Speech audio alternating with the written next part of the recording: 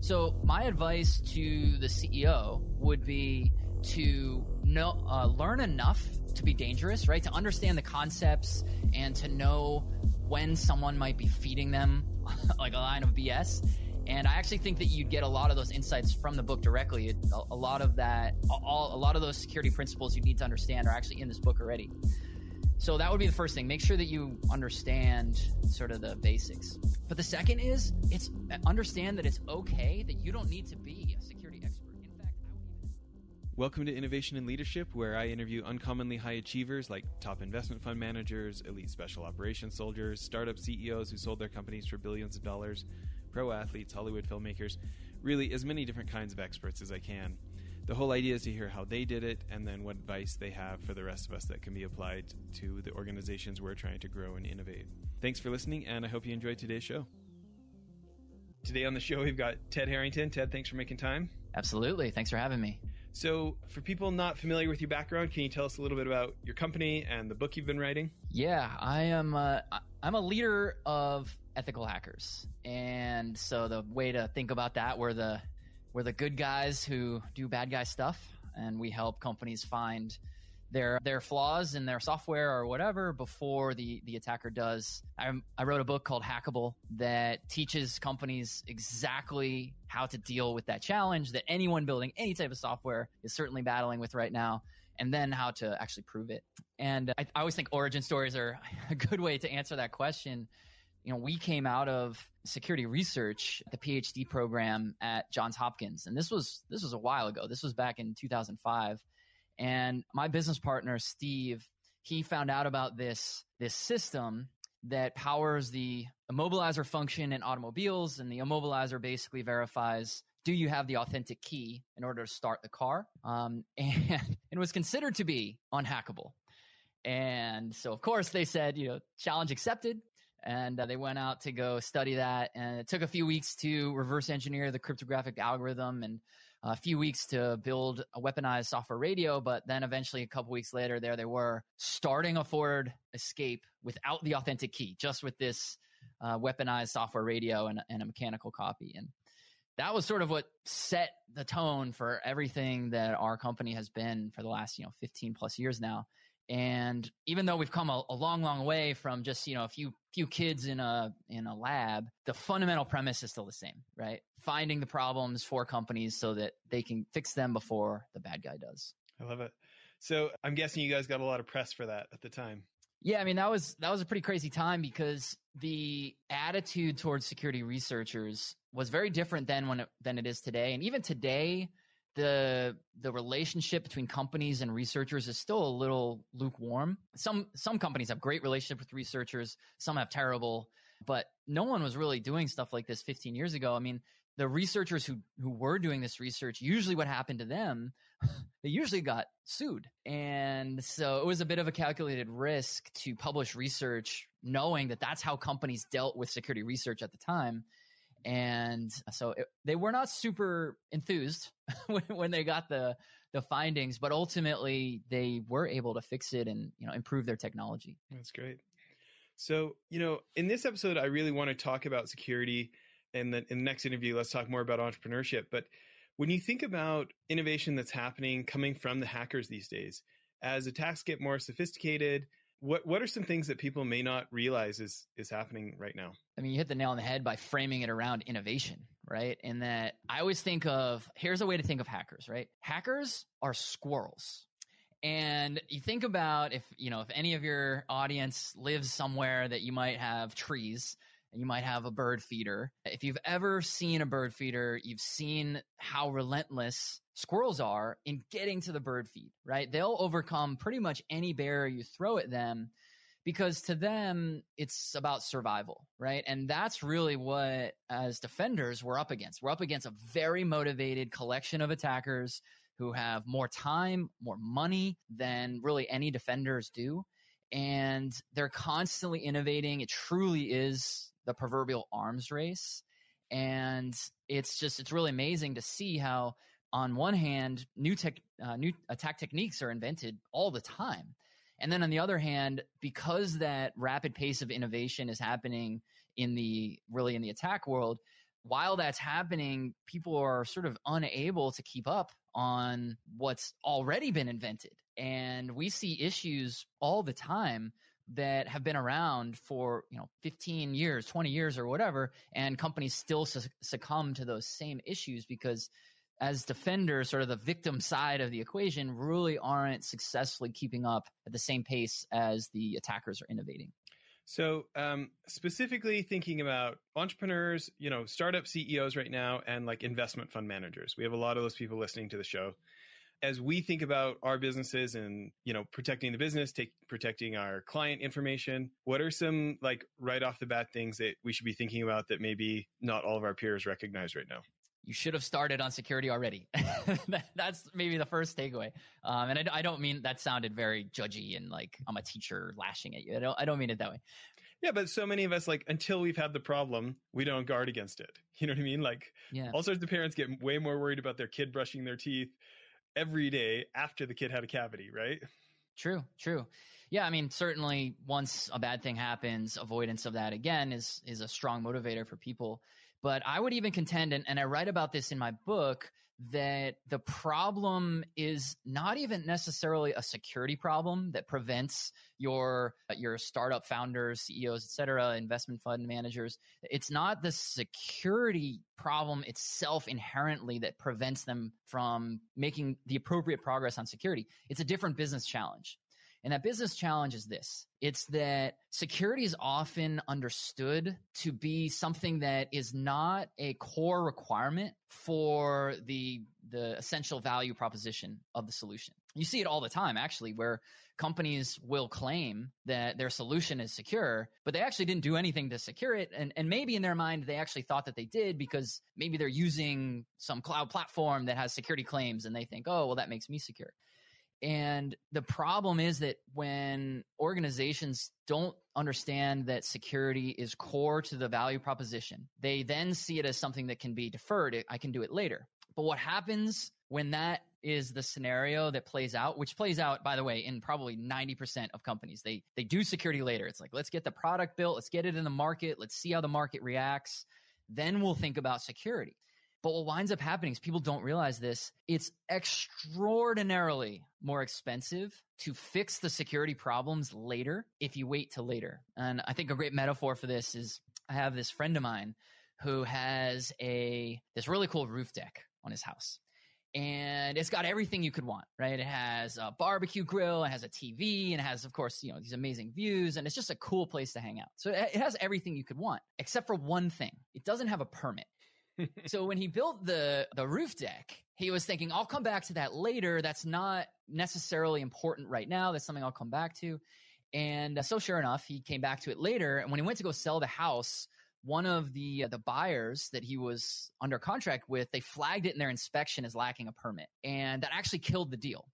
And so what he had to do was he had to go back now, and he had installed inappropriate lumber and hardware in inappropriate ways. He had to tear it all out, and he decided to put it all back in because he felt that the roof deck was sort of one of the key marketable elements of the house. So it was way more expensive, way harder, and a total nightmare when he wanted that problem to not be there. He was trying to sell the house, right? And that's what it's like when companies think about security later, right? You have to tear apart the roof deck you already built to rebuild it, when if you just from the beginning understood, well, I'm going to buy hardware anyway. Let me buy the right hardware that achieves the security, the goal I'm looking for. So in security terms, that's like when you're in requirements, the requirements are going to dictate your threat model. So you should be talking about your threat model during requirements gathering. And a lot of companies don't actually do that. So thinking pretty basic, like even just like our websites and our emails and like, training the staff against social engineering, things like this, right? When you think about, let's take the investment fund space, just to have a space. When you think about a smaller investment fund, what are some examples of likely attacks that we might face? Well, first, what you want to think about is motivation, right? And this is where a lot of organizations stumble, is that they think that hackers is all bad guys. And first of all, hackers, as it's in its own term, actually means good guys and bad guys. A hacker is just someone who solves problems and makes things do what they're not supposed to do. And so some of those hackers are good, like we are, and some of those hackers are bad. But really, attackers, which is a more accurate term, they really break into a variety of different categories. And each different attacker type is motivated by different things. And so they go from things like casual hackers might want to attack these types of systems that you're mentioning in order to just prove they could do it, right? They just want the notoriety to say that they did it. You've got organized criminals, organized crime. They want to make money, right? And there's all kinds of ways to make money by manipulating financial instruments, right? Including like one of the most interesting ones that I've seen. There's a couple. One is where companies will take a short position on a publicly traded company, attack the company, and then disclose the breach in order to drive the stock value down. And then, of course, they reap the benefit. That's a really interesting attack technique that's like a lot of people wouldn't think about that, right? They don't even steal anything from the company. It's information that they're using. And another one is when does involve stealing things, but when attackers might attack either the company directly or might attack the wire services in order to get their hands on things like earning reports before they're published, and then go make trades in the market based on what the information is in those reports. And that's, I mean, if you knew the information the day before, think how much money you could make all day long, every day. Yeah. What about people who like have hard assets? You know, I own a solar farm, I own real estate, I own, you know, and I'm not worried about them getting a hold of the source of information, but like, you know, my reputation of all my shareholders and their financial information or other things like that, like big reputational loss, maybe. Any thoughts about that kind of side of things? Yeah, I mean, no doubt about it. Reputational loss is one of the core problems that everyone's trying to deal with. When you're talking about business models that have, you know, physical assets, and you might be thinking, oh, this hacking stuff doesn't apply to me. I would challenge that thinking by encouraging people to think more broadly about how does your business actually work? So, for example, let's just say you're talking about, you know, some company that they have a portfolio of residential rental properties. And okay, so this is exactly us at Greystoke Investments. We're trying to buy like big apartment buildings downtown in big cities. Like, okay, so totally following you. All right. So for you guys, you might be wondering, what does this hacking stuff have to do with me? Now, then you're going to look at how do you run your business, right? And you're going to see things like that you operate different pieces of software to manage the receipt of the rent roll. You're going to have certain software that helps you evaluate your different pro formas and measure the performance of those assets against your pro formas and inform decisions about whether or not you want to make certain changes. You're going to have certain software that you deal with that helps you think about how are you going to react to what's happening in the regulatory, you know, world. And essentially what we're talking about here is the access to information. And that information, when it becomes disrupted or if it becomes unreliable, that could have dramatic impact on your business. There was a security assessment that we did for a particular application suite that essentially helps movie productions manage their budgets in real time. Now, of course, that's a little different from your business model, but the budget part is what's important. It's a piece of software that helps you in real time understand where money is, how it's flowing, or whatever. And essentially, we found this vulnerability that could be pretty easily exploited. It didn't even require a high level of skill to do this, where you could exploit it in a way where you could abuse the way that numbers are treated. So when the system was expecting a negative number, you could actually input a positive number or vice versa. And so when the way that the system worked, when it was expecting, you know, minus a positive number, if you put in a negative number to that's addition, right? Subtracting a negative number is addition. And this attack scenario meant that an attacker who could be an insider within that business or could just be someone who wants to totally mess with this business, they could manipulate it in such a way that now all that financial information that the business runs on is completely unreliable and they don't know what to do now. And so your ability as an owner of a portfolio of properties, you'd have a hard time if the information you just spent many, many, many person hours accumulating and analyzing to make decisions was no longer reliable. So that makes tons of sense. As you're talking, I'm thinking of another couple of ones, and I want to get your opinion of like how worried we should be, what your consulting advice would be, right? So one, I'm thinking about, there's so much new property technology, the whole prop tech world. And it's stuff like trying to make life more convenient for your renters, right? So it could be all sorts of things, but for example, paying your rent online, right? Much more convenient.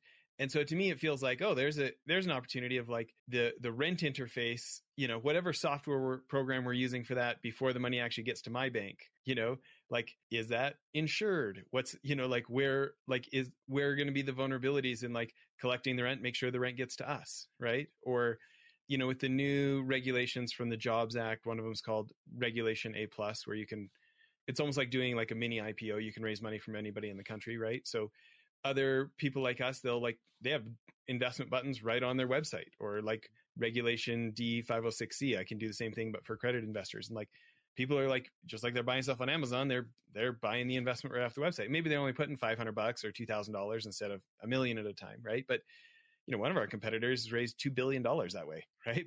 So, it feels like getting in between that interface, could be a real vulnerability or something. Any thoughts on either of those? Yeah. So there's a concept in security that's called threat modeling, and threat modeling essentially is the intersection of these three ideas. First is, what do you want to protect? The second is, who do you want to defend against? And the third is, where will you be attacked? So those three ideas make up this concept of threat modeling. And threat modeling is a really important idea that even a lot of security professionals don't fully understand or implement, but it's really the foundation of your entire defense plan.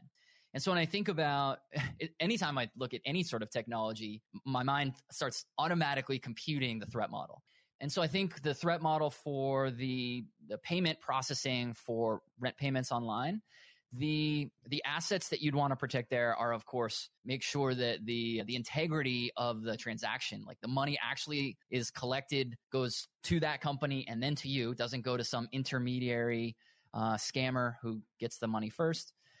You want to make sure that the system is usable when that money needs to be paid. So if an attacker were to make it unusable or take it offline on, say, the first of the month or whenever the rent is due, that would be pretty bad. I think the kinds of people that you'd be thinking about in terms of defending against would be the likes of organized crime, for sure. Anywhere that they can make money, they'd be really interested in that.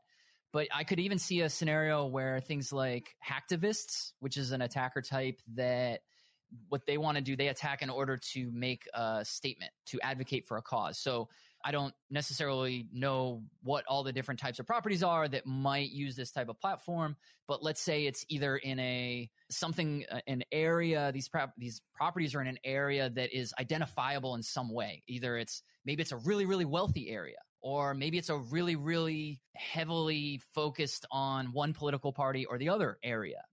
And now someone might maybe you have maybe you have like really high end buildings in Manhattan, and it's like it's the 1%. Only the 1% can afford to live in that building, and you're going against that. Okay. Yeah, there's a really famous group that's called Anonymous, and they're pretty anti the 1%. And that is exactly the kind of thing that they would do. They'd be like, oh, we could make it a pain for billionaires to, pay their mortgage or rent or whatever. Let's do that. Yeah. So besides getting your book, which everybody should go check out, hackablebook.com. Is that did I get that right? Okay. I've read books like, stuff from Kevin Mitnick or other social engineering books. What are other things that like CEOs who are not, they're not security professionals, they're business professionals, but they realize like, oh, you know what? I think Ted's right. We should, I do need to take this more serious. I need to, brush the teeth before we get a cavity, right? Knowing that it's not going to be the primary focus of life, what are things that these leaders can do to, get a more realistic scope of what the issue is, and become more educated and have it become more of the mindset ongoingly? Security is the same really as any other core business discipline that a CEO is responsible for. Any CEO, ultimately, it's the CEO's butt is on the line for every department, whether that's sales or marketing or finance, information technology, human resources, you name it. And security is one of those. And the commonality that sort of all of those have is that the CEO is responsible, but doesn't need to be the expert in all of those things. So my advice to the CEO would be to learn enough to be dangerous, right? To understand the concepts and to know when someone might be feeding them like a line of BS, And I actually think that you'd get a lot of those insights from the book directly. A lot of that, a lot of those security principles you need to understand are actually in this book already. So that would be the first thing. Make sure that you understand sort of the basics. But the second is understand that it's okay that you don't need to be a security expert. In fact, I would even advise against it.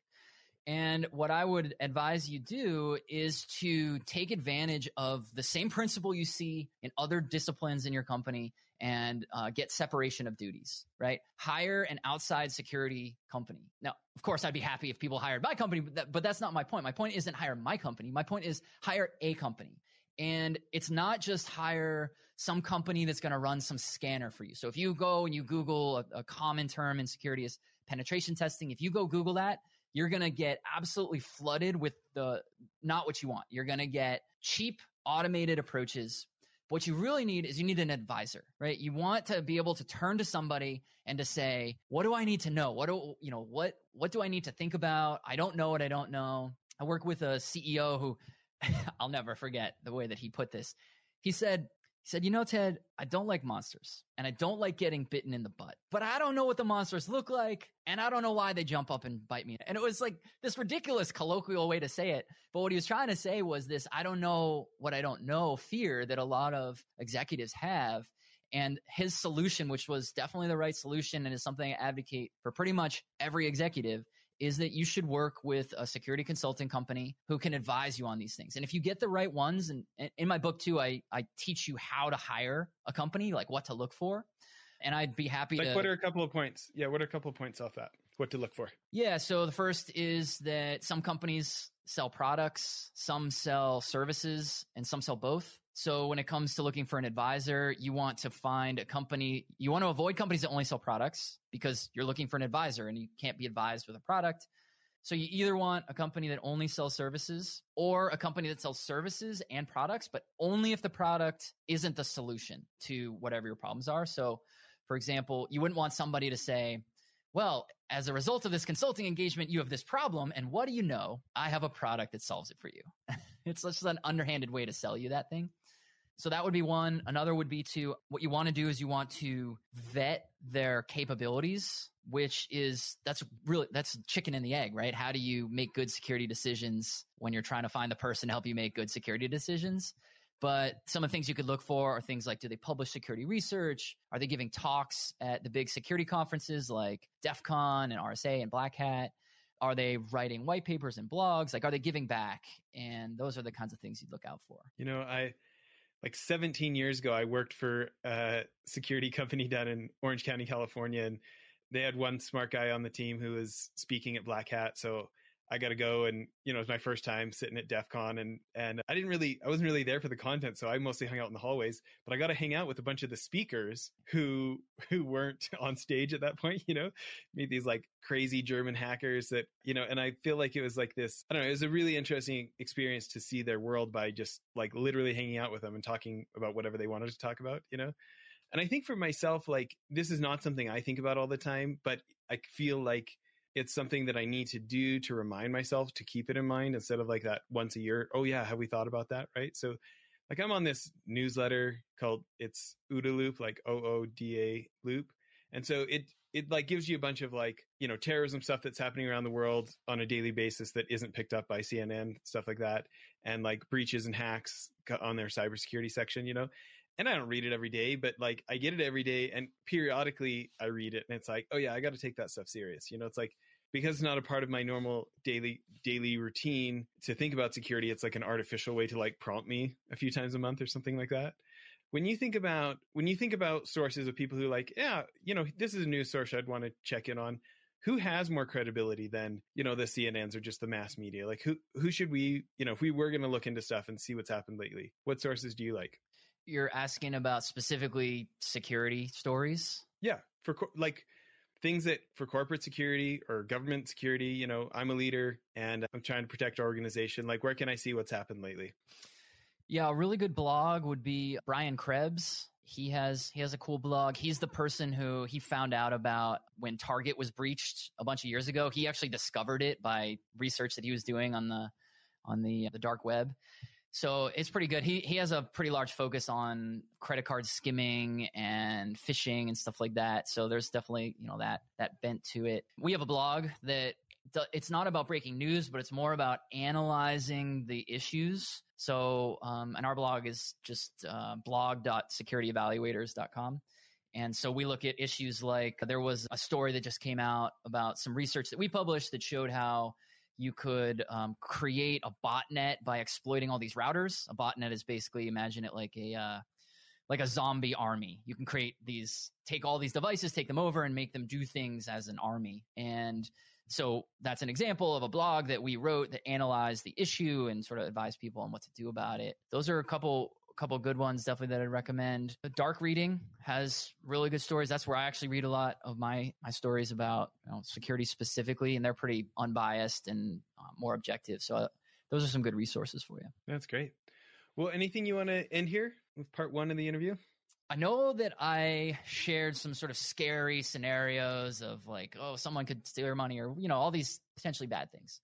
What I'd want everyone to leave this podcast with is to know that it's not all bad. It is, in fact, a very precarious situation that we're in, and most companies and most governments, frankly, just aren't doing it right, mostly because they don't know how to do it right, not because they're willfully being ignorant, but mostly because they just don't know. But there is light at the end of the tunnel. I'm not the only person out there like this that's advocating for how to do it better. Just engage the community, engage with security researchers and security consultants, and things will get better. They've gotten better over the last 15 years, and they'll get better over the next 15, but only if we continue to put a little bit of emphasis on it. I love it. Okay, everybody, tune in for part 2. Thanks for doing this.